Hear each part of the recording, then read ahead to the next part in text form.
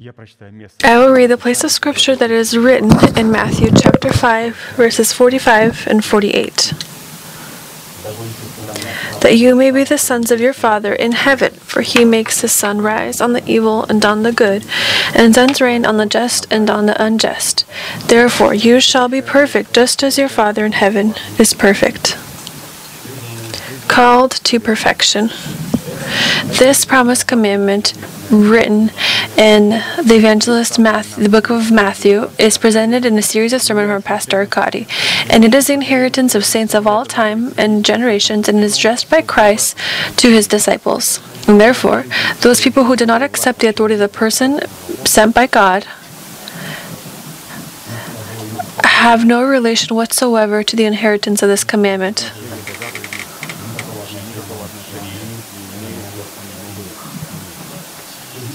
With regard to the fulfillment of this commandment, we will look at one of the purposes of the righteousness of God in the heart of a person that gives God the basis to give us the promise to be heirs of peace through righteousness of faith, how he had given to Abraham and his seed.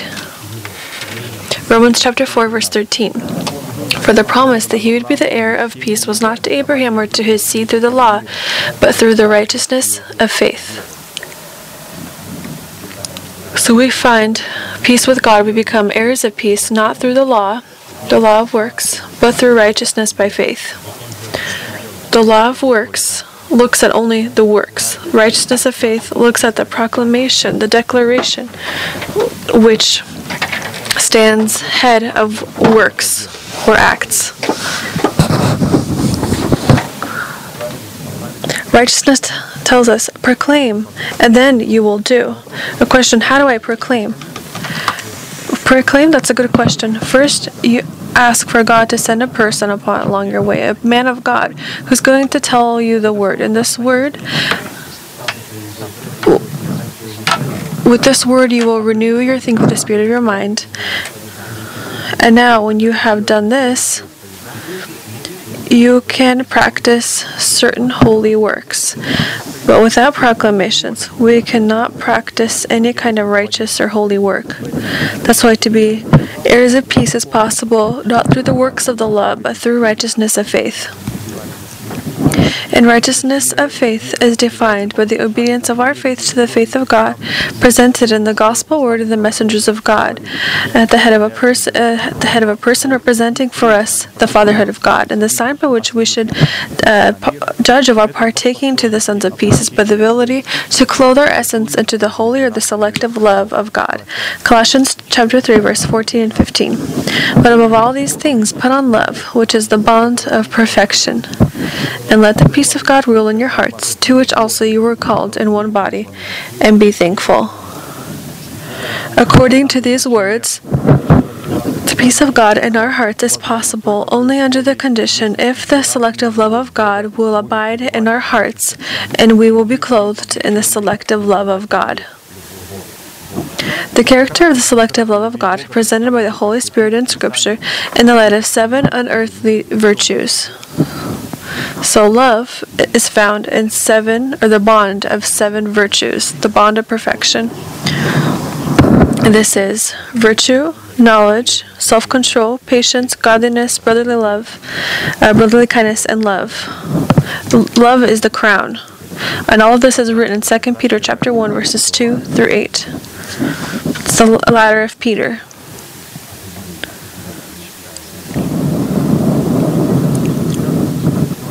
And each of the 7 virtues are dissolved in one another and contain the characteristics of all other virtues, because of which they flow from one another, fulfill one another, strengthen one another, and verify the authenticity of one another. Also, these virtues and 7 characteristics are called to be the moral perfections in our heart and the standards that are focusing on the essence of God. So all of these qualities are the standards of God, and will also be our standards. Because this is what it means to be perfect as our Heavenly Father is perfect. Here we see the selective love of God that is presented in His godly standards of perfection and justice. Now a question, how do we have all of these qualities? Fourth, these virtues presented in 7 characteristics are the incorruptible riches and the unsearchable riches of Christ, which we are called to become enriched with. And to enter into this inheritance, or to these virtues in the light of 7 unearthly characteristics, we can do so only by accepting the Holy Spirit as the Lord and ruler of our life. The means that we are called to enact, to accept the Holy Spirit as the Lord and ruler of our life, is the obedience of our faith to the faith of God. And through the inheritance of these great and precious promises in the fruit of our Spirit, we are made partakers of God's essence, because of which the proclamation of the faith of our heart becomes equal to the words that come from the mouth of God. The selective love of God, expressed in 7 unearthly virtues and characteristics, has nothing in common and cannot have anything in common with the nature of tolerant human love, filled with ignorance, blemish, selfishness, and inconsistency. And apart from the tolerant and selfish love of man, the selective love of God in 7 virtues differs in that it is given the all-consuming zeal of God, His omnipresence, His absolute wisdom, which is impossible to use for our blemished ambitions or purposes. This is what tolerant love or holy love is. Tolerant love can be used for selfish purposes, whereas selective love of God is impossible.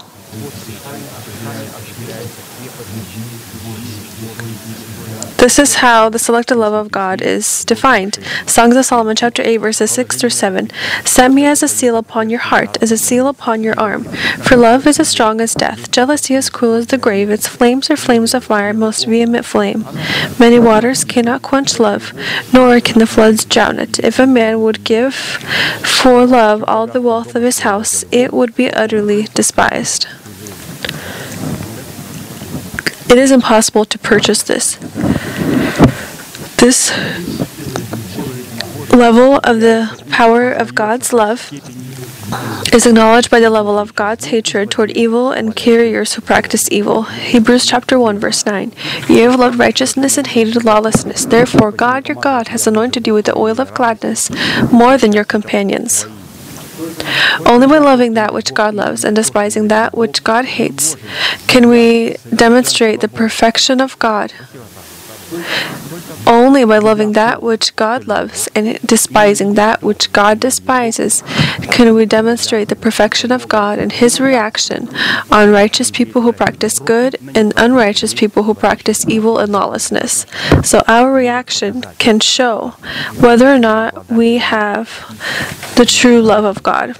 For the selective love of God, according to its unchanging nature in the format of 7 supernatural characteristics, is called to bring us to the fullness of the measure of Christ, or to the perfection that is inherent to our Heavenly Father, so we can shine with the light of our sun on the just and on the unjust, and pour out our rains according to the direction of God on the just for favor and the unjust for punishment.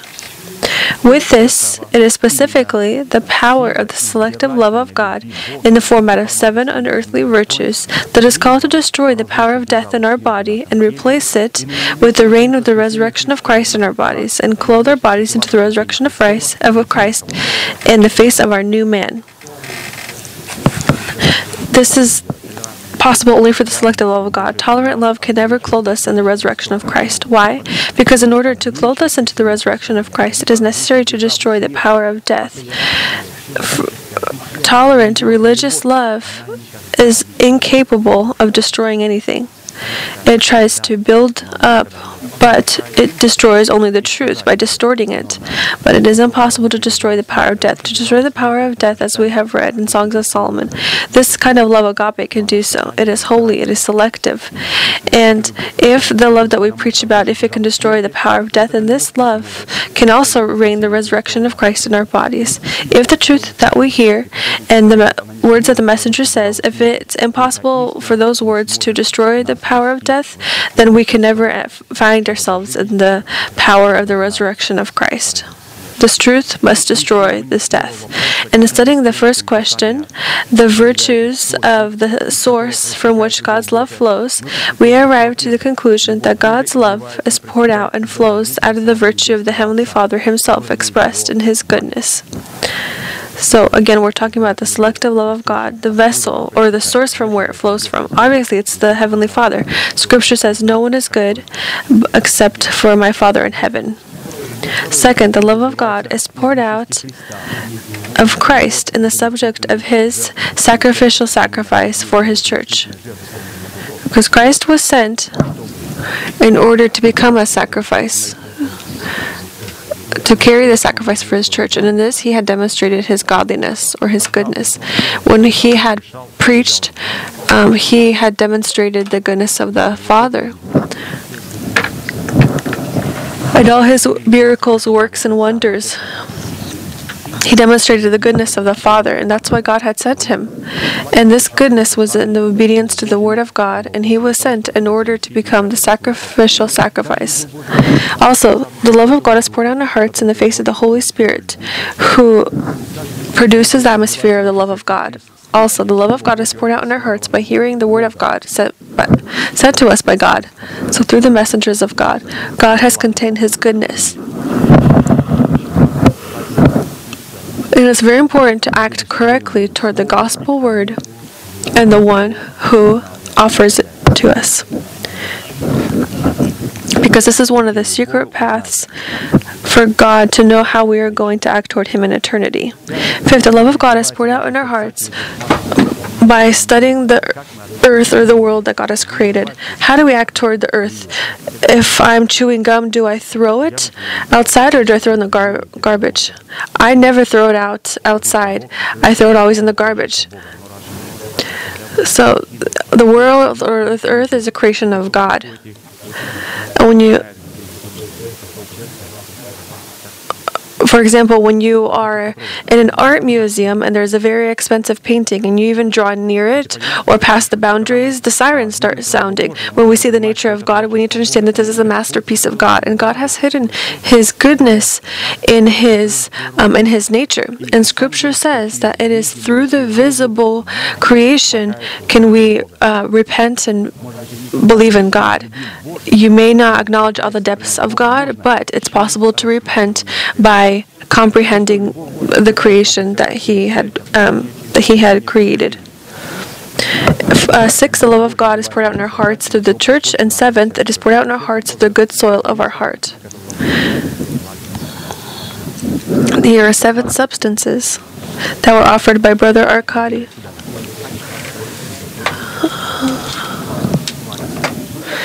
And we have entered into His godliness. Our hearts have.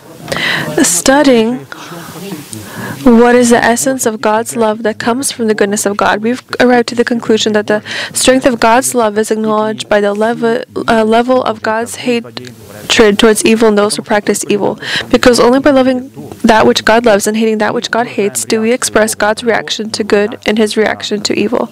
That's why answering the question, who and what does God love, we've defined that the love of God, pouring out of the virtue of God according to its nature, first loves to have mercy on repenting sinners. It also loves the orphan, the widow, and the foreigner. God loves His nation. He loves the righteous. He loves the gates of Zion. He loves righteousness and justice, and He loves a cheerful giver. And we must also love all of these things. By studying who and what does God hate, we arrive to the conclusion that according to Scripture, the love of God that pours out of the virtue of God according to its nature, first, hates those who hate God. Second, it hates those who practice evil works. It hates violence. It hates evil thoughts against their neighbors and false rumors. It hates when the feasts of the Lord are used to satisfy the flesh. It hates the work of the Nicolaitans, and it hates worship to other idols or other deities. In a certain format, we have already studied the selective love of God in the virtues virtue, knowledge, self-control, and patience.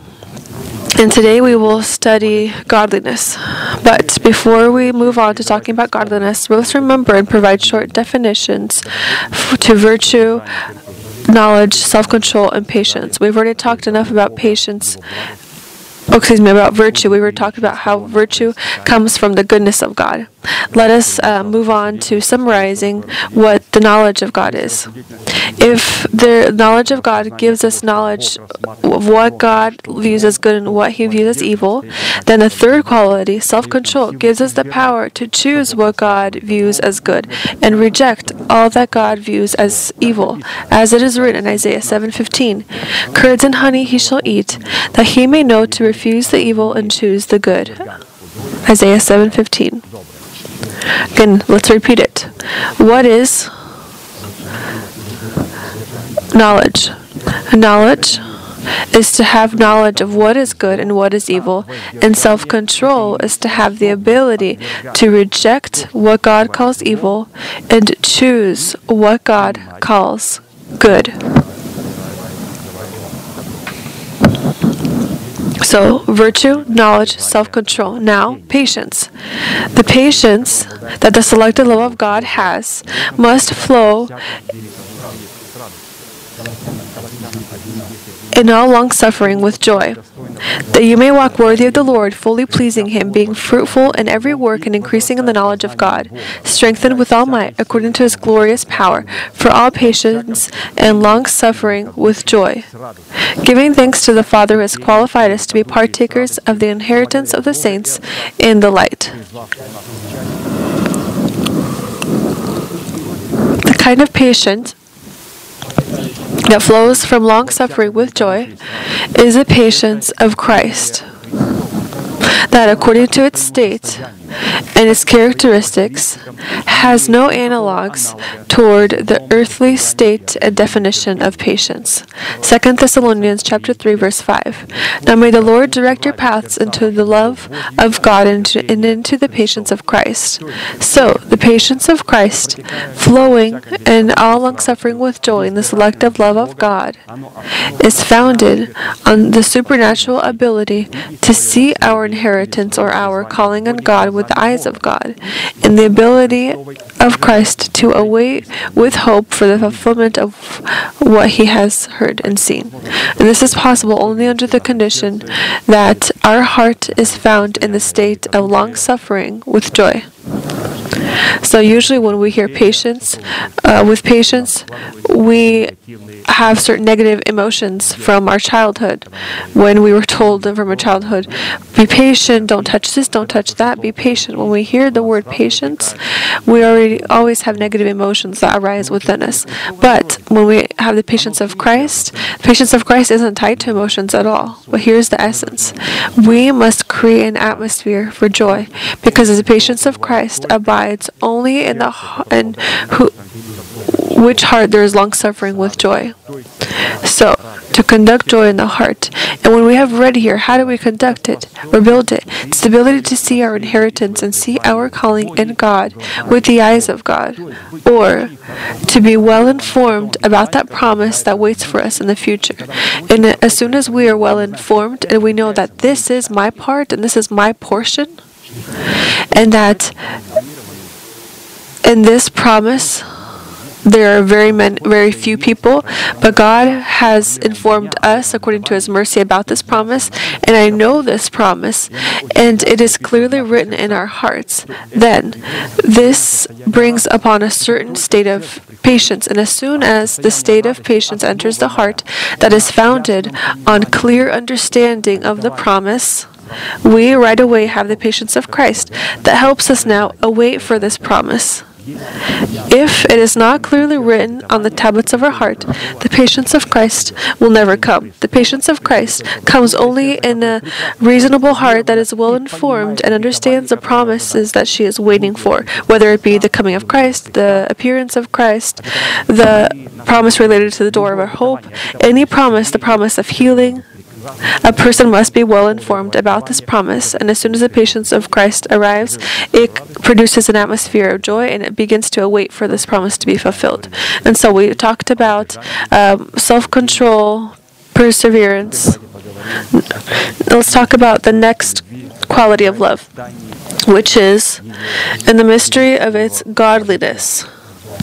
So the selective love of God has the quality of godliness. We've been talking about this virtue for about a year now. We've been talking about godliness for about a year. Obviously, I'm not going to be on it as well for a year. I'm going to go very quickly. But Pastor had stopped to talk about this quality for about a year or so now. Question, why? Let us read. 1 Timothy chapter 3, verse 16. And without controversy, great is the mystery of godliness.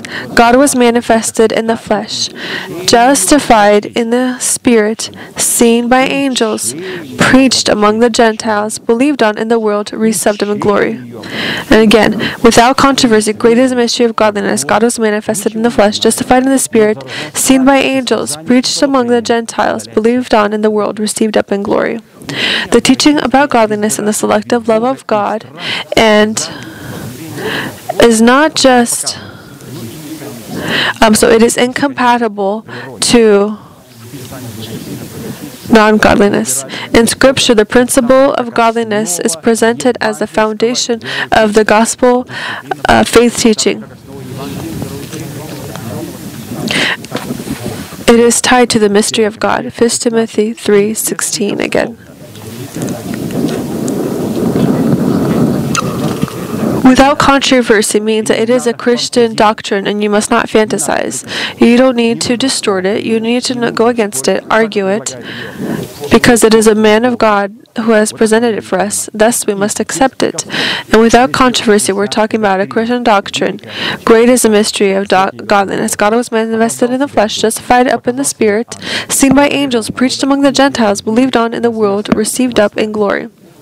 In this manner, it is the manifestation of the fruit of godliness that is called to identify God's love agape in the heart of a person. In Scripture, the meaning contained in the virtue of godliness highlights the correct relationships between saints and God that are tied to one another with a mutual bond or covenant. And therefore, the essence of the selected love of God and godliness is defined and expressed in the mutual obligations between God and the person who is also in the peace of God.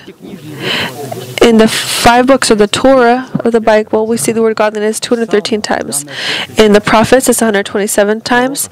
In parables, it happens very often.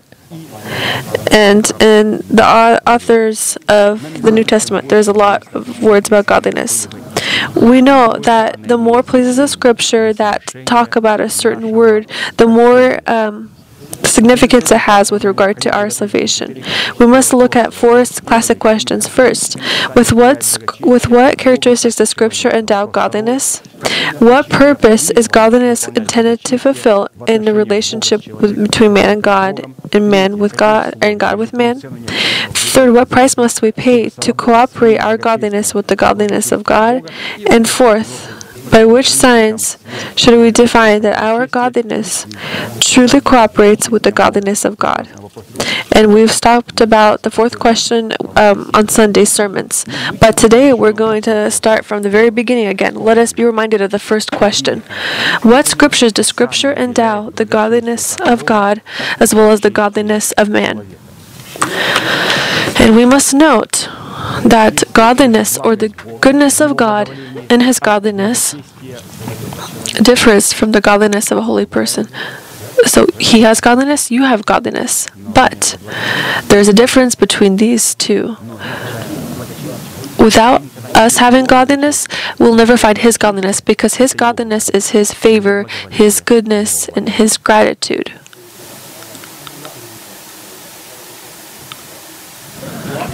The goodness of God, let's talk about it, and then we'll talk about what our godliness is. So the godliness of God is the good, or the goodness of God. Again, we're going to differ the godliness of God and the godliness of man. The godliness that God has, where can it be discovered? And when we do find a place where we can find it, how can we define that we are told, okay, you are going to find it at this door? Well, can you at least give me short definitions with who I'm going to meet, the person I'm going to meet that's going to present it to me? Also, there is a certain coordinates that are given. we say, God, who does this person look like who can give me this godliness? There are many people that live there, but what are the coordinates? How does this person look like? The place where godliness is and the definition of this godliness. Again, let's talk about God first. So, the godliness of God is, again, the goodness of God yielded by His good, acceptable, and perfect will that was formed in the depths of the Heavenly Father, and the godliness was deep into the depths of God, and then He had manifested it in His commandments, because His commandments is that which was in His depths. The godliness was in Him. He took this godliness, and He had shown us His commandments, so that now this godliness could become my godliness, because I'm very happy that God has godliness in His depths, but I don't understand this. I need to write this godliness here so that then a holy person could explain it to me, and so that I can find what He is speaking in myself through this godliness. It's very interesting that it was formed in the depths of the Heavenly Father. It was found there, and then God had expressed it in His commandments and His written word. Also, the godliness of God was made into a law. For who? Only for His chosen remnants, whom He had predestined and foreknew, so that they could be in the likeness of His Son. Romans 8:29. For whom He foreknew. How does He foreknew? How does He foreknow us? It is through this godliness. Godliness has certain coordinates where it is found in certain definitions. For whom He foreknew, He also predestined to be conformed to the image of His Son, so that He might be the firstborn among many brethren. For example, the godliness of God in the format of His goodness or His good towards His children finds itself in the following definitions. Here are the coordinates. Where does godliness find itself? Where are the coordinates? The graph. The godliness of God finds itself in the selective love of God towards His children. Okay, that means it's not found in tolerant love. No, it isn't. It is found in the selective love of God. Godliness is only in the selective, holy love of God towards His children. It is also found in the thoughts of God with regard to His children, in the legislature of God for His children, in the unearthly word of God demonstrated in His will, in the holiness of God, in the righteousness of God, in the courts of God. This is where we can see these coordinates, where we find the godliness of God. It's found in His mercy, faithfulness of God, in patience, comfort, and the reward of God, in the retribution of God, in the heart of the Father, the seed of the Father, in the womb of the mother, and in pure chastity. These are the coordinates where we can find the godliness of God, His goodness, and His godliness. Thus, the selective love of God demonstrated in the holy love of God as defined how? So we read where it is. Now what does it look like? The godliness of God is the goodness of God, the favor of God.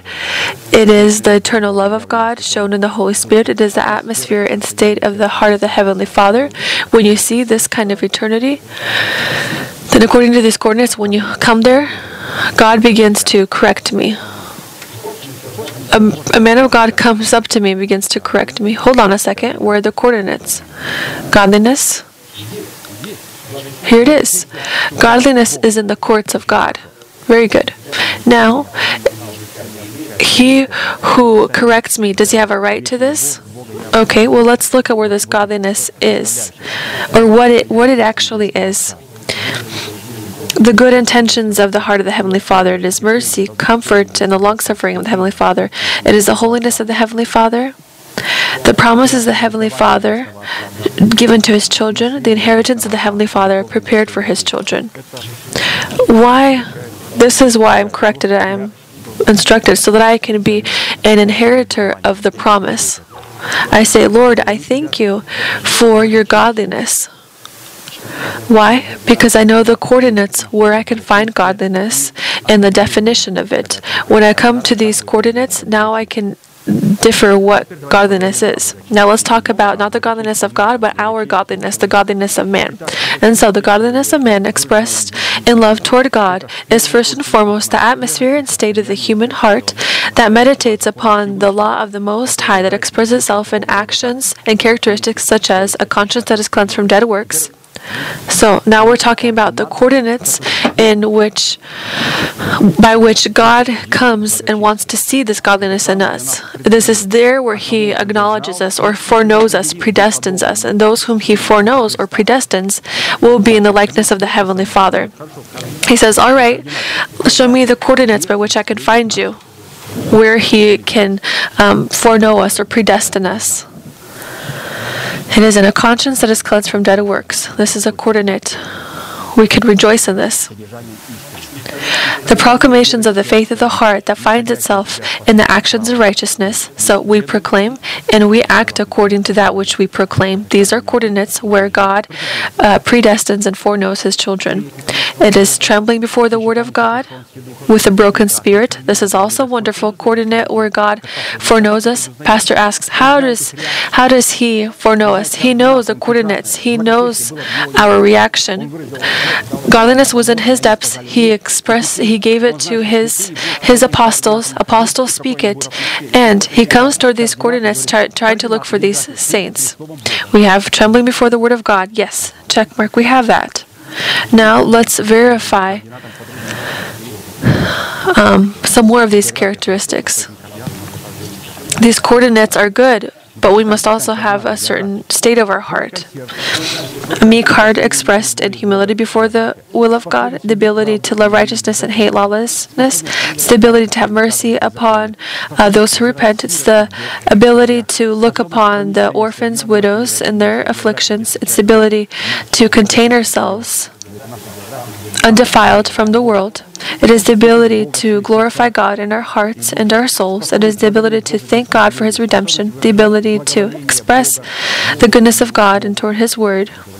It's the ability to wait for the fulfillment of the promise given by God. It is that where God wants to see us. It is there where God wants to see us, when we wait for His promises, where we can demonstrate our godliness before God. It's the ability to look upon the unseen promises. It is the ability to call inexistent as existent, the ability to rule over money, the ability to rejoice in what we have. This is that geographical location, there where God wants us to abide. It is that place where we can demonstrate the atmosphere of godliness. All of these definitions of godliness are an expression of man's love toward God, which places this selective love of God in relation to the love of man under question, because here human love can't find itself in all of these characteristics or geographical locations. Human love is incapable of this. It doesn't know any of these coordinates or these geographical locations. They find them strange. These meanings of godliness that identify the presence of God's love in the heart of a person, and therefore to cooperate our godliness with the godliness of God in order to demonstrate the love of God in our faith is first and foremost to be godly to God, which means, how do we be godly to God? We've come to the geographical location. Now, how must we be in this geographical locations? So this room right here, this is a wonderful geographical location where godliness dwells. Now, whom is able to sit in this geographical location at these coordinates? Let's read our characteristics. God had defined His characteristics in godliness. Now, let's define ours. We must be good to God, to be acceptable to God, to be obedient to God, to be truthful in God, to be joyful in God, to be affirmed in God, to trust in God, rely on God, hope in God, glorify God, find refuge in God, and wait for the coming of God. These are characteristics of those people who find themselves in the coordinates where godliness dwells. It is thanks to this multifaceted definition that the Old Testament and the New Testament define the love of God as one of the important disciplines of the mystery of the Father Himself. So godliness is one of the greatest mysteries of God Himself that protects and makes the love of God impossible to forge or to falsify. 1 Timothy 3:16, and without controversy, great is the mystery of godliness. God was manifested in the flesh, justified in the Spirit, seen by angels, preached among the Gentiles, believed on in the world, received up in glory. According to these definitions, it follows that in their bond, these components and actions of God, such as God's manifestation in the flesh, the ability of God to justify himself in the spirit, the ability of God to demonstrate himself to his angels, the ability of God to show himself in sermons to the people, and lifting up God in glory, raising up God in glory, is also an expression of God's love in the subject of godliness. These characteristics called to yield the essence of godliness. There exists a forgery that will resist the true manifestation of godliness. So, God was revealed in the flesh. Then the forgery of this is man's godly, a falsified godliness will try to manifest itself otherwise or differently. So, God had taken up the image of a servant, his son. Flesh is a body where the old nature rules and the power of death reigns. This is the flesh. Holy people don't have the flesh. They have a body. A body is where the new man reigns, where the old man had endured destruction and is found in the prison bound. This is called the body. Flesh is where the old nature rules. The body is where the new man rules. That's why God had showed himself in the body. But the falsification of Jesus Christ, people will try to demonstrate Jesus Christ through their flesh, saying that the Holy Spirit told me this, the Holy Spirit showed me this, although these are their own thoughts, their own revelations, and this is sometimes even revelations from devil. We also see that God justified himself in the Spirit. These people justified themselves according to the works of the law. God demonstrated himself through his angels, and people also try to demonstrate themselves as supernatural. He had made himself known among the peoples. These people also try to make themselves well known through sermons. This is a falsification. Why do people try to make themselves famous? So that they can make others look worse than themselves. And when these kind of people are buried, they're always buried up as so-called in glory. But we don't know what had happened with these kind of people. Scripture says, and they were buried. And the next phrase says, and in hell, being in great turmoil, Lazarus looks to heaven and sees Lazarus in the den of Abraham. What is the den of Abraham? What is den? When I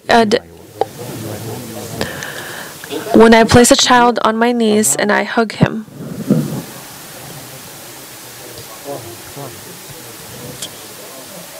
and this is what happened with Lazarus. The rich man did not have this because he had godliness, but this godliness was falsified. It was a forgery. 2 Timothy 3:5, having a form of godliness but denying its power, and from such people turn away. True godliness in man distinguishes the forgery of godliness. Because true godliness reveres before God and has discipline that is able to fulfill all of God's statutes correctly. If we do not break off our relationship with people who have only an outward appearance of godliness, and if we do not depart from them, as Apostle Paul tells us, then they are going to destroy our godliness that is comprised of our good morals, because of which we, along with them, will inherit the perdition that is prepared for them. It was prepared for them, but we're going to share in it with them if we do not break off relationships with Him.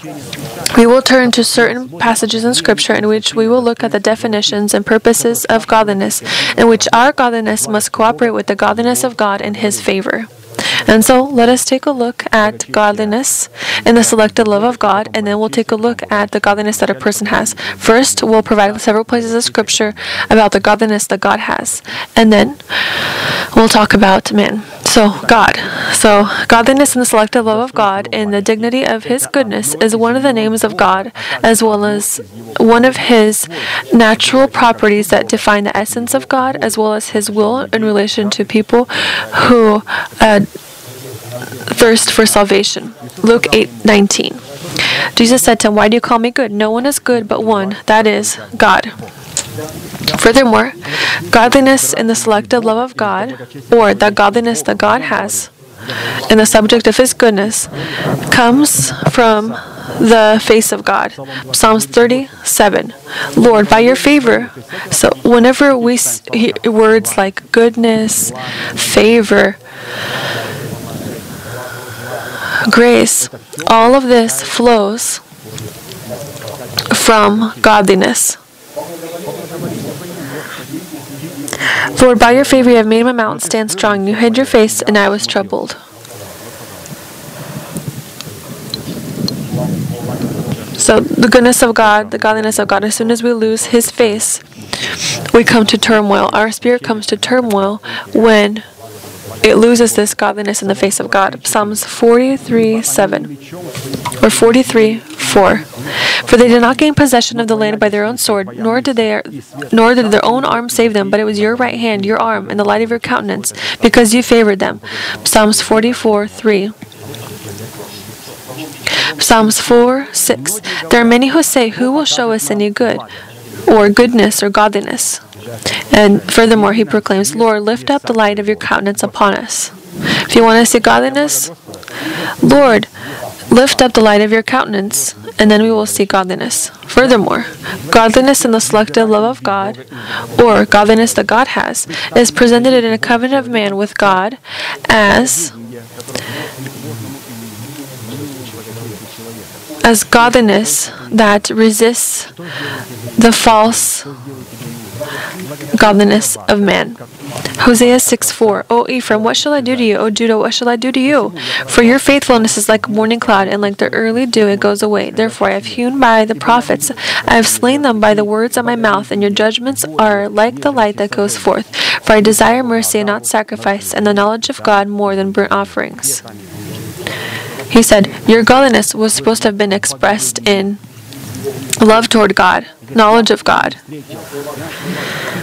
I began to slay you with the words of my mouth through my apostles, my messengers. And I still could not find them there. And he said, Ephraim, what shall I do to you? Your godliness is like a morning dew. It's gone. Your godliness was supposed to be expressed in knowledge, a knowledge to acknowledge, or the desire to acknowledge God. 2 Timothy chapter 3, verse 1 through 5. But know this, that in the last days perilous times will come, for men will be lovers of themselves, lovers of money, boasters, proud, blasphemers, disobedient to parents, unthankful, unholy, unloving, unforgiving, slanderers, without self-control, brutal, despisers of good, traitors, headstrong, haughty, lovers of pleasure rather than lovers of God, having a form of godliness but denying its power. And from such people turn away. Having only those who have such a form, from such people turn away. So take a look here. We have listed a long list, and this whole list was covered with a form of godliness. Why? Because these kind of people don't have love toward God. They are lovers of themselves rather than lovers of God. If they don't have love toward God, then all of their blemishes, what do they cover with? With only an outward appearance of godliness. Furthermore, godliness in the selected love of God is a holy manifestation tied to the action of God with relation to those people with whom He makes His covenant. Hebrews chapter 9, verses 8 through 12. Again, we're talking about the godliness of God, His goodness that abides in Him. The way into the holiest of all was not yet made manifest while the first tabernacle was still standing. It was symbolic for the present time in which both gifts and sacrifices are offered, which cannot make him who performed the service perfect in regard to the conscience, concerned only with foods and drinks, various washings, and fleshly ordinances imposed until the time of Reformation. So, Christ came as high priest of the good things to come, with a greater and more perfect tabernacle, not made with hands, that is not of this creation, not with the blood of goats and calves, but with his own blood. So when we proclaim the word of God, the true word of God, the righteousness and his justice, if we remember that godliness hid in itself in coordinates such as righteousness, courts, justice, then these are coordinates of God. That's why the high priest, being good, this is when he became the high priest of our proclamations, when our proclamations are compatible to the word of God. Furthermore, godliness in the selective love of God is one of the manifestations of the Holy Spirit, without which a person cannot demonstrate the selective love of God in his faith. So, again, the godliness of God is in the Holy Spirit. Isaiah 11:2. The Spirit of the Lord shall rest upon him, the Spirit of wisdom and understanding, the Spirit of counsel and might, the Spirit of knowledge and of the fear of the Lord. So, the Holy Spirit is called the Spirit of the Lord shall rest upon him, the Spirit of wisdom and understanding, and so forth. All of this is possible through the Holy Spirit, because he produces his atmosphere of godliness. In these words, the Spirit of godliness that abided in Christ Jesus and the dignity of the Son of Man, in Hebrew, pointed to the state of the heart that was filled with the fear of the Lord, in union with reverence. Psalms 143:10. Teach me to do your will, for you are my God. Your spirit is good. Lead me in the land of uprightness. Again, the spirit of godliness, the spirit of good. These are all components of the Holy Spirit that can produce the atmosphere of godliness. When there is no Holy Spirit, then we ourselves make our own form of godliness. If we don't have the Holy Spirit as the Lord and ruler of our life, we don't know how to live in the atmosphere of godliness. God has sent the Holy Spirit.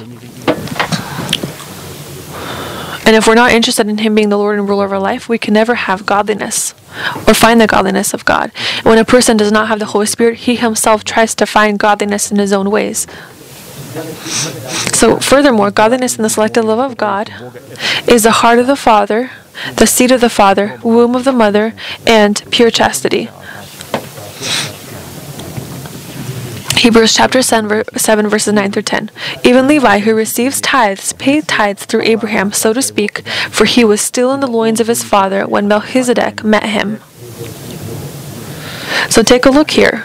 Scripture says that Levi received tithes in the face of Abraham. So Levi never met with Melchizedek, but because he had an organized partaking to Abraham, it says that Levi had given tithes, paid tithes through Abraham.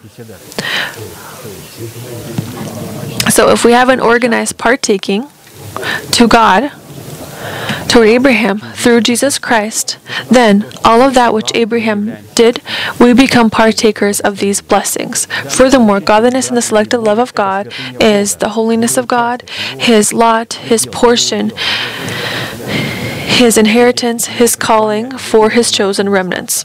Deuteronomy chapter 32, verse 9. Again, we're talking about godliness that God has. For the Lord's portion is his people. Jacob is the place of his inheritance. Deuteronomy 18:2. Therefore they shall have no inheritance among their brethren. The Lord is their inheritance, as he said to them. So take a look here. Levi, we've read about that he received, who paid tithes through Abraham, or who offered tithes through Abraham. It's written that Levi shall have no inheritance among their brethren, because the Lord is his inheritance. For the Lord to become his inheritance, Levi had to do something on his end.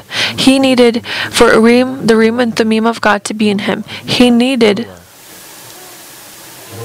to talk about his father and his mother, to say that he doesn't look to them and doesn't know his children, his brothers and sisters. He kept the commandments of the Lord, binding himself to the choicest grapevine. All of this was necessary to do on his end, so that the Lord can say, Levi, I am your lot. I'm your portion. And this is the godliness of God. He calls himself our portion. Take a look here. He is our portion. He is that place where we find ourselves, as Levi did. And Levi did many things to find his portion in God himself. Furthermore, godliness and the selective love of God are the obligations of God and the time established by God. Isaiah 62:1. For Zion's sake I will not hold my peace, and for Jerusalem's sake I will not rest, until her righteousness goes forth as brightness, and her salvation as a lamp that burns. What's with this self-confidence? Because the godliness of God is in what God has promised. What He has promised He will do, He will do. We on our end must do what? We must write and engrave very clearly that promise in our hearts. Scripture says that although it tarries, wait for it, because it shall be fulfilled. It is going to be fulfilled. It's simply necessary to wait for it. Therefore, in the godliness of God, God has promised to fulfill His promise. And our godliness is expressed in clearly writing this promise in these words on tablets of our heart, waiting for the holiness of God. Why do we write these words clearly in our heart? Because to have the joy of Christ is possible when the revelation is clearly written in our hearts. When it's clearly written in our hearts, when this revelation is clearly written, we have the joy of God. As soon as we have the joy of God, we have the patience of God. We have the patience of God.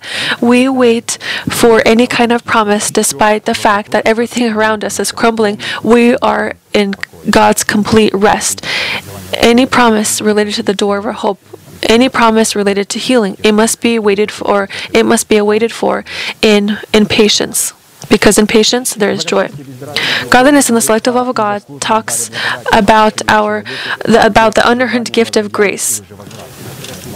So godliness is, again, the grace of God. Romans 3:24-26, being justified freely by His grace through the redemption that is in Christ Jesus, whom God set forth as a propitiation by His blood through faith to demonstrate His righteousness, because in His forbearance God has passed over the sins that were previously committed, to demonstrate at the present time His righteousness,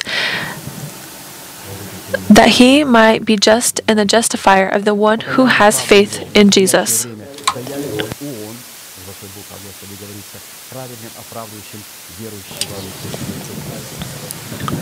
Furthermore, godliness and the selective love of God is acknowledging a person as guiltless or undeserving of punishment. This is what the godliness of God does. God loves to have mercy upon people, and through this He demonstrates His godliness. It's through His mercy. And they are found in the same coordinate. His mercy is found in His godliness. 2 Corinthians chapter 5, verse 19. That God was in Christ reconciling the world to Himself, not imputing their trespasses to them, and has committed to us the word of reconciliation. Isaiah 53, 5-6. But He was wounded for our transgressions, He was bruised for our iniquities. The chastisement for our peace was upon Him, and by His stripes we are healed. All we, like sheep, have gone astray. We have turned every one to his own way, and the Lord has laid on Him the iniquity of us all. So God's godliness is to acknowledge a person as guiltless. Furthermore, godliness and the selective love of God is the mercy of God, His mercy, His compassion, His sympathy, and Him stooping down to those who repent. When we come out here to the altar and we repent, these are coordinates where godliness is found, where godliness meets with our God. God's godliness meets with our godliness. Ephesians chapter 2, verses 4-7. But God, who is rich in mercy, because of His great love with which He loved us, even when we were dead in trespasses, made us alive together with Christ. By grace you have been saved, and raised us up together, and made us sit together in the heavenly places in Christ Jesus, that in the ages to come He might show the exceeding riches of His grace and His kindness towards us in Christ Jesus. Take a look. Words like riches, grace, justification. We're talking about godliness. All of these components are found according to the coordinates of God's godliness. It's His godliness. He is worthy of all of this. But we also must have done something on our end. Just simply repent, confess our sins. And how many components we are given: godliness, mercy, grace, justification. Furthermore, godliness and the selective love of God is demonstrated in man in the commandments of God. Daniel 3:30. Then the king promoted Shadrach, Meshach, and Abednego in the province of Babylon, and they have followed His commandments. So, when we are disobedient to God, we lose. When we are disobedient to the commandments of God, we lose His godliness. Furthermore, the godliness of God and the selective love of God is demonstrated in people who represent the fatherhood of God. God demonstrates his godliness through his messengers, who are clothed in the status of fathers. Titus chapter 1 verses 1 through 3. Paul, a bondservant of God and apostle of Jesus Christ, according to the faith of God's elect and the acknowledgement of the truth which accords with godliness, in hope of eternal life, which God, who cannot lie, promised before time began, but has in due time manifested his word through preaching, which was committed to me according to the commandment of God, our Savior. All of this speaks about godliness.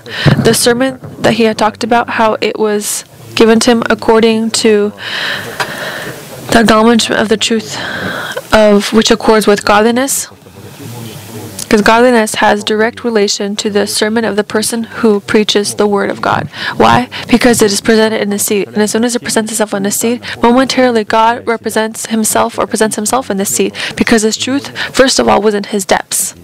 And that's why it's very dangerous to listen to any kind of preacher out there, because it's not in every single word of these people that there is the godliness of God.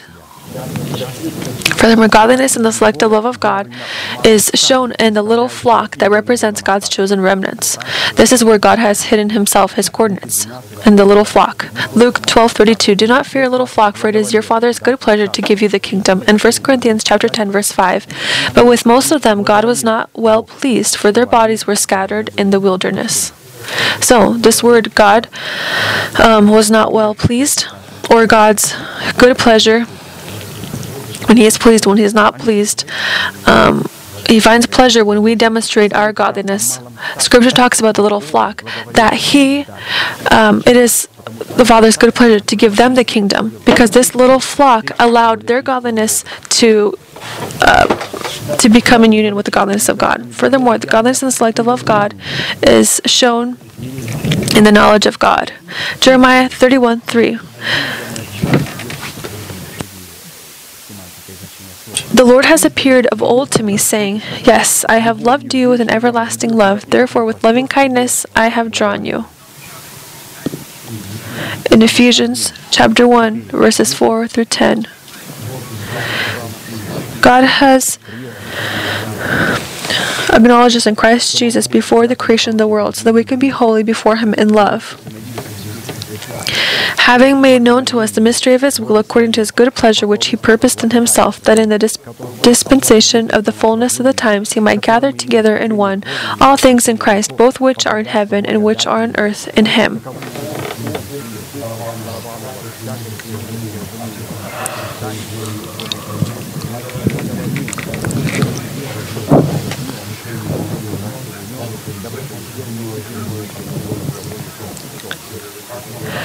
So how many things are together in one in Christ Jesus? Grace, mercy, goodness, all of this is found and is combined in Jesus Christ, where he acknowledges those who are his.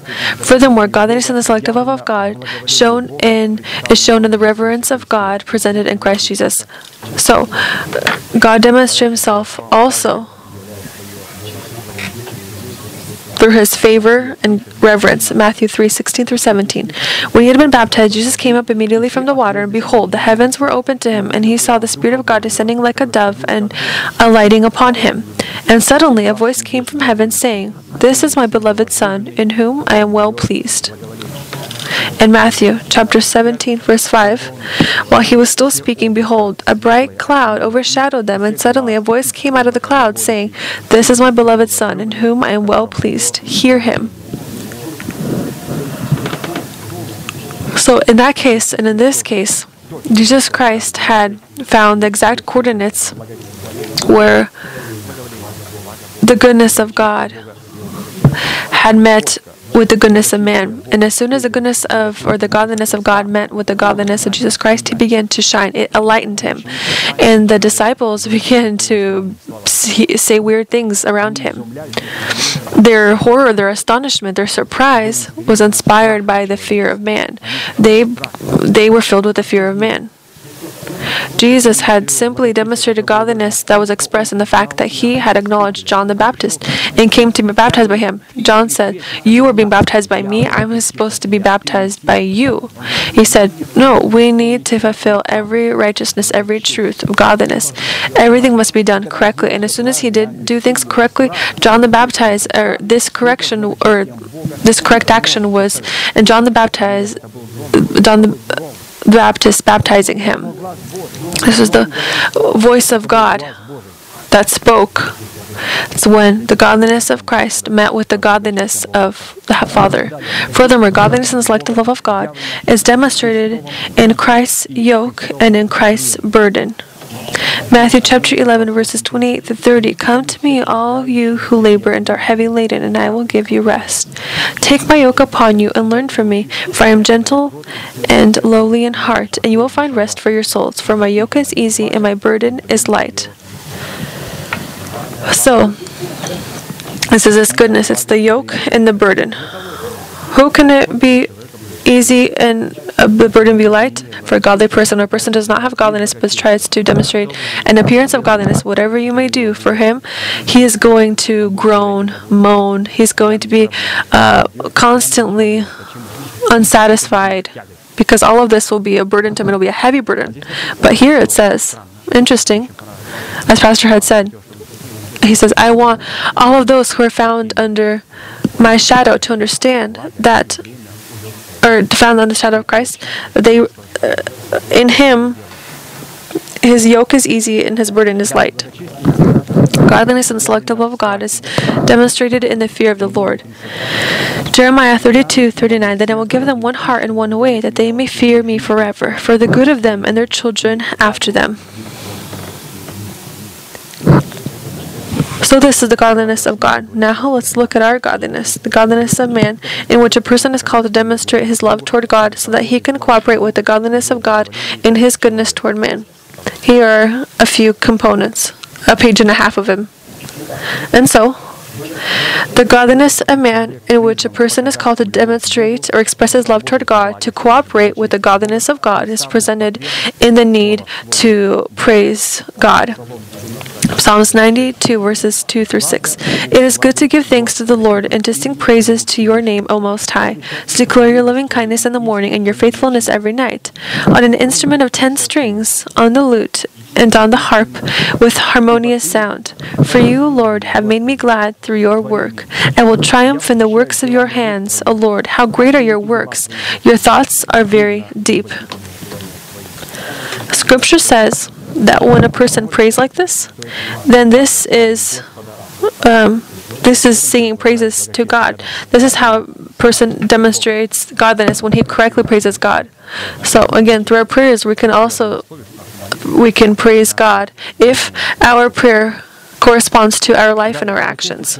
Furthermore, the godliness of man, in which a person is called to demonstrate his love to God, to cooperate with the godliness of God, is presented in the need to look upon the orphans and the widows in their afflictions, and to keep oneself unspotted from the world. James chapter 1, verse 27. "Pure and undefiled religion before God and the Father is this." Or pure and undefiled godliness before God and the Father is this: to visit orphans and widows in their trouble, and to keep oneself unspotted from the world. And we've heard in sermons that to look upon the widows and orphans, we must ourselves be orphans, widows, and foreigners. And as soon as God gave the people of Israel the command, act toward the orphan, the widow, foreigner correctly, because He wanted for Israel to have this kind of state in their heart as well. He demonstrated this is a very important component. A person who is godly, who has godliness, is a person who has the state of a orphan, widow, and foreigner. Furthermore, the godliness of person, in which a person is called to demonstrate his love to God, to cooperate with the goodness of God, is presented in the ability to bridle our tongue. James chapter 1, verse 26. "If anyone among you thinks he is godly and does not bridle his tongue but deceives his own heart, this one's godliness is useless." So when a person does not have meek lips, he does not have godliness. And if he does not have godliness, and he doesn't have it because he doesn't have bridled lips, then he has an outward appearance of godliness. And an outward appearance of godliness is very dangerous, because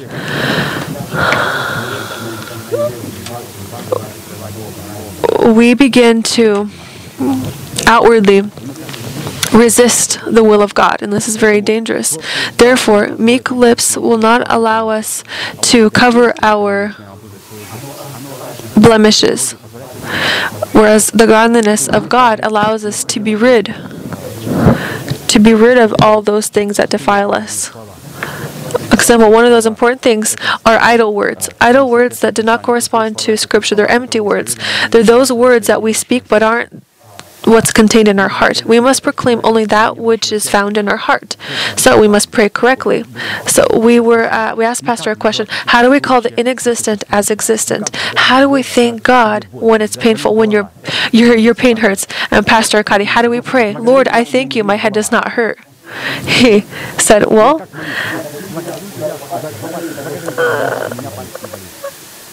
how do we pray to God correctly? How do I call the inexistent as existent correctly? He had said, interesting how he prays. It's very beautifully. After about 10 minutes of hearing this, I tried to make a note for myself. This was the phrase the pastor said: how do we thank God? How do we receive the promise? I need to remember. I'm having a hard time remembering it fully. It begins from gratitude. Then it's necessary to speak it to ourselves. So this was approximately what he said. Again, that which I've written only a few words because we were in a gathering place and there was a lot of conversations going on, so I didn't get it write it down right away. First we say, I thank you, Heavenly Father, for the promise that has been placed on my account in Jesus Christ. I thank you for the promise that is placed on my account in Christ Jesus. That's it. We have thanked God. Very good. This is found in the bank from Jesus Christ, and we have a relation to this. Second very important component. Let your mercy be demonstrated in the fulfillment of your promise for me. Please write this down. Why are you looking at me? Write this in your notebooks. Why are you looking at me? It's very important to write this down. First, I say, I thank you, Heavenly Father, for the healing that is found on my account in Christ Jesus. And second, very important, let your mercy be revealed to me. Let your mercy be revealed to me in the fulfillment of this promise of healing. So I have thanked him, and I have called him so that according to his mercy, this promise be taken from my account. I don't remember the exact phrases, but this is approximately what Pastor had said. I thank God for his promise, and then I proclaim, let his mercy be demonstrated to me in the fulfillment of his promise that has been for 2,000 years on my account. And the last, the godliness of men in which a person is called to demonstrate his love toward God so that he can cooperate with the goodness of God is, in every place, to lift up holy hands without wrath and doubting when we pray. 1 Timothy chapter 2. I desire therefore that the men pray everywhere, lifting up holy hands without wrath and doubting. In like manner also that the women adorn themselves in modest apparel, with propriety and moderation, not with braided hair or gold or pearls or costly clothing, but which is proper for women professing godliness with good works. This is, so everyone adorns themselves, not just women. Again, we're looking at this at males and females who might look at this and say, Lord, you don't want us to adorn ourselves? Well, no, we can adorn ourselves, but it must correspond to our inner godliness. We look at the bride of the Lamb, Jerusalem. She's wearing a pearl, gold, precious stones. There is no silver there. And he adorned her bride with this. We can adorn ourselves if a person has these adorations in his heart, or these adornments. He can just classically,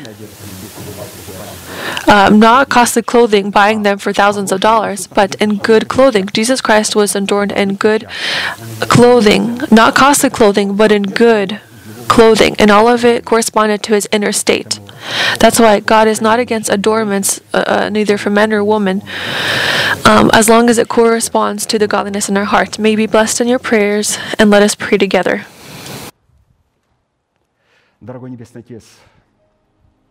Heavenly Father, we thank you for the privilege to be in this place that your hand has outlined for the worship of your holy name. And so you have allowed your inheritance to be lifted up to unsearchable heights for us, unreachable heights for us. Let again in this place all the works of devil be cursed, illnesses, poverty, premature death, all forms of fears, demonic dependencies, all of this let it be cursed, and may it depart from the tents of your holy people. And so stand, Lord, in the place of your rest, you and the ark of your greatness, and may your saints be clothed in your salvation, may they rejoice before your holy name, your holy countenance. Give us more from the Holy Spirit. Fill us with your Holy Spirit. Allow us to find your holy face.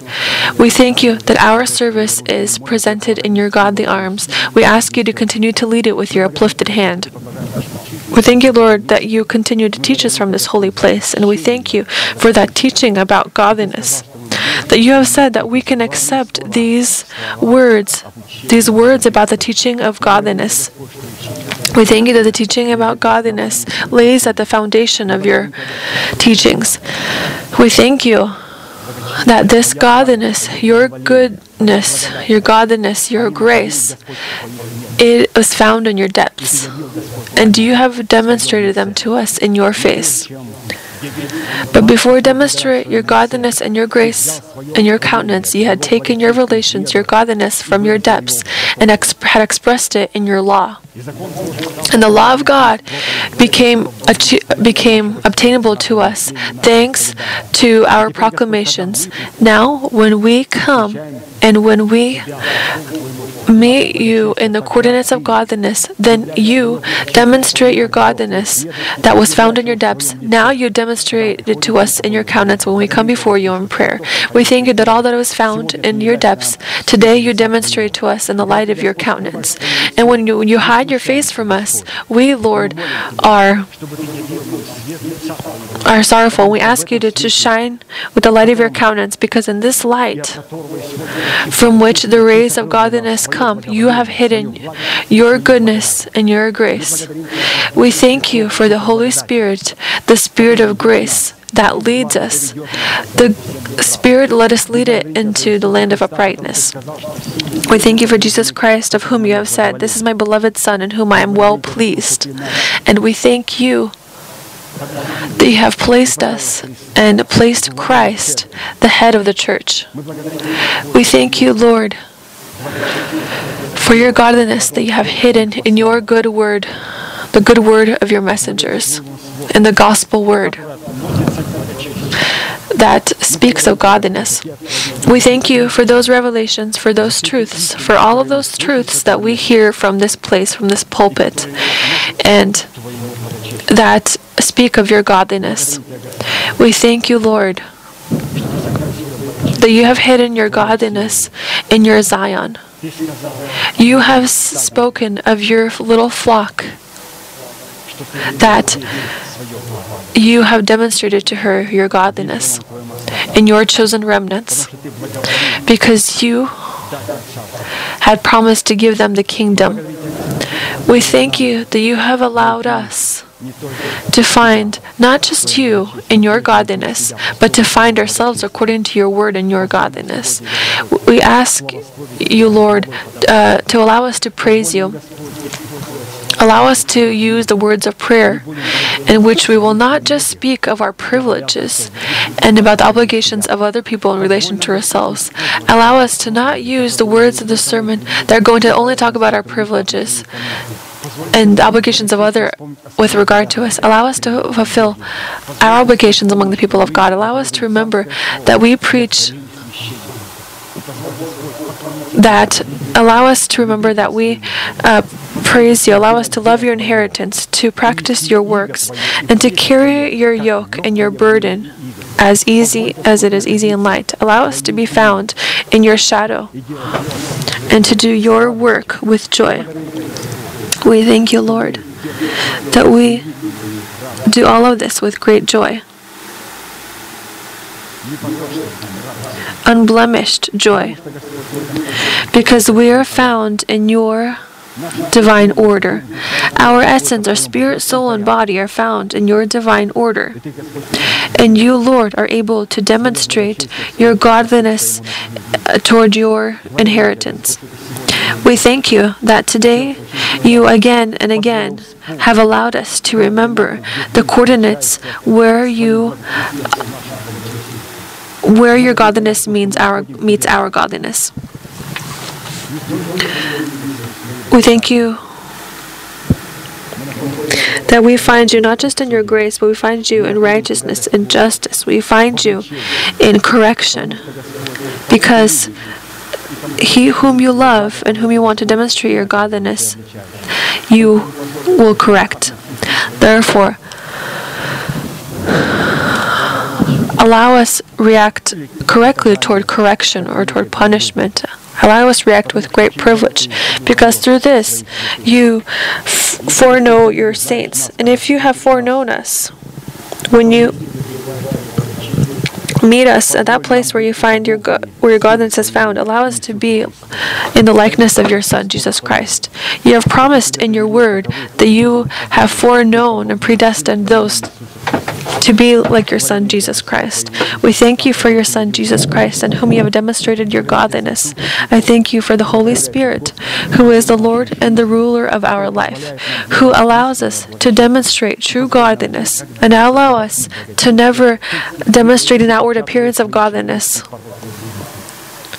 hiding our blemishes. Allow us to grasp onto the Holy Spirit as the Lord and ruler of our life, and never allow ourselves to carry a form of godliness. I thank you, Lord, that you have allowed us to walk before your light. I thank you for the selective and holy love of God that uncovers any kind of falsification. And we ask you to uncover falsification, uncover the mysteries that we do not know of yet but are found in us, so that our flesh could not manipulate us or manifest itself in any way. So that the flesh could not manifest itself.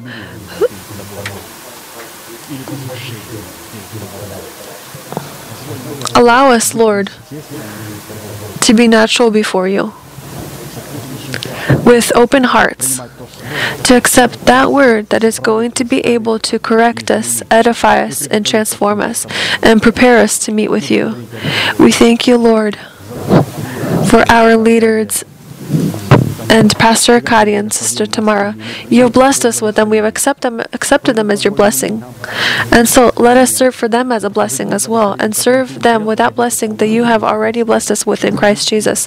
To serve them with those gifts and talents, with all those gifts that you have given us in Christ Jesus.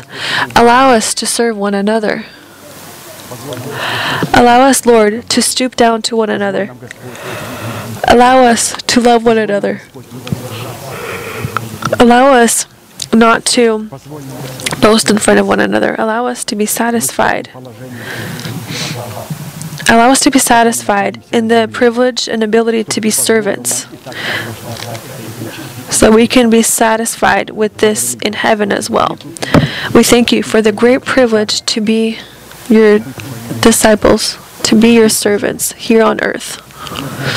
And we ask you this essence and this quality to be brought by us also into heaven, these precious truths and your godly truth.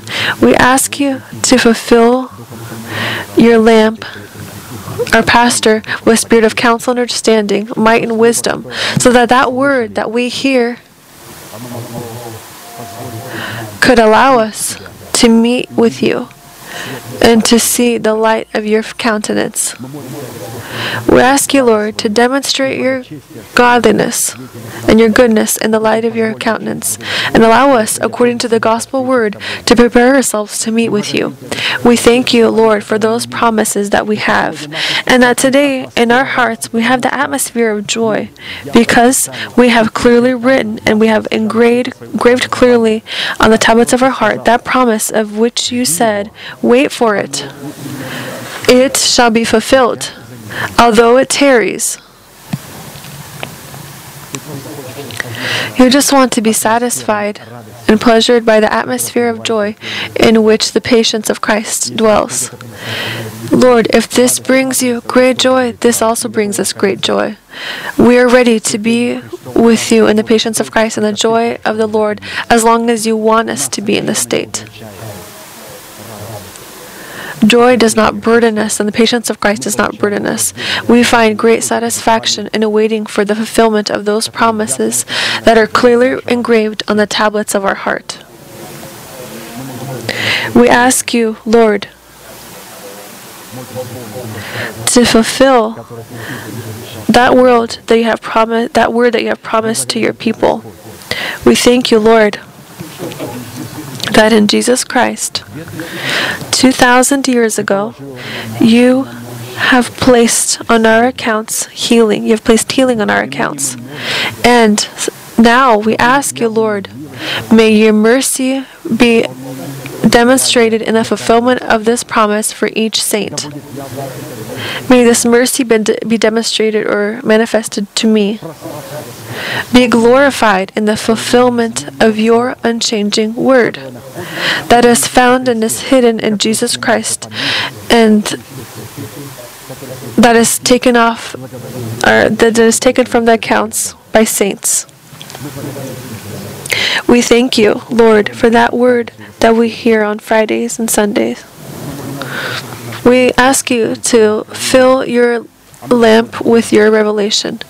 And we, Lord, with desire and with trembling are going to wait for the holy word about godliness. Let your holy name be magnified and glorified in the name of the Father, Son, and the Holy Spirit. Amen. Our Father in heaven, hallowed be your name. Your kingdom come, your will be done, on earth as it is in heaven. Give us this day our daily bread, and forgive us our debts as we forgive our debtors. And do not lead us into temptation, but deliver us from the evil one. For yours is the kingdom and the power and the glory forever. Amen. Закончим нашей неизменной манифестацией, могущему же соблюсти нас от падения и поставить пред славою Своею. Now to him who is able to keep you from stumbling and to present you faultless before the presence of his glory with exceeding joy. To God our Savior, who alone is wise, be glory and majesty, dominion and power, both now and forever. Amen.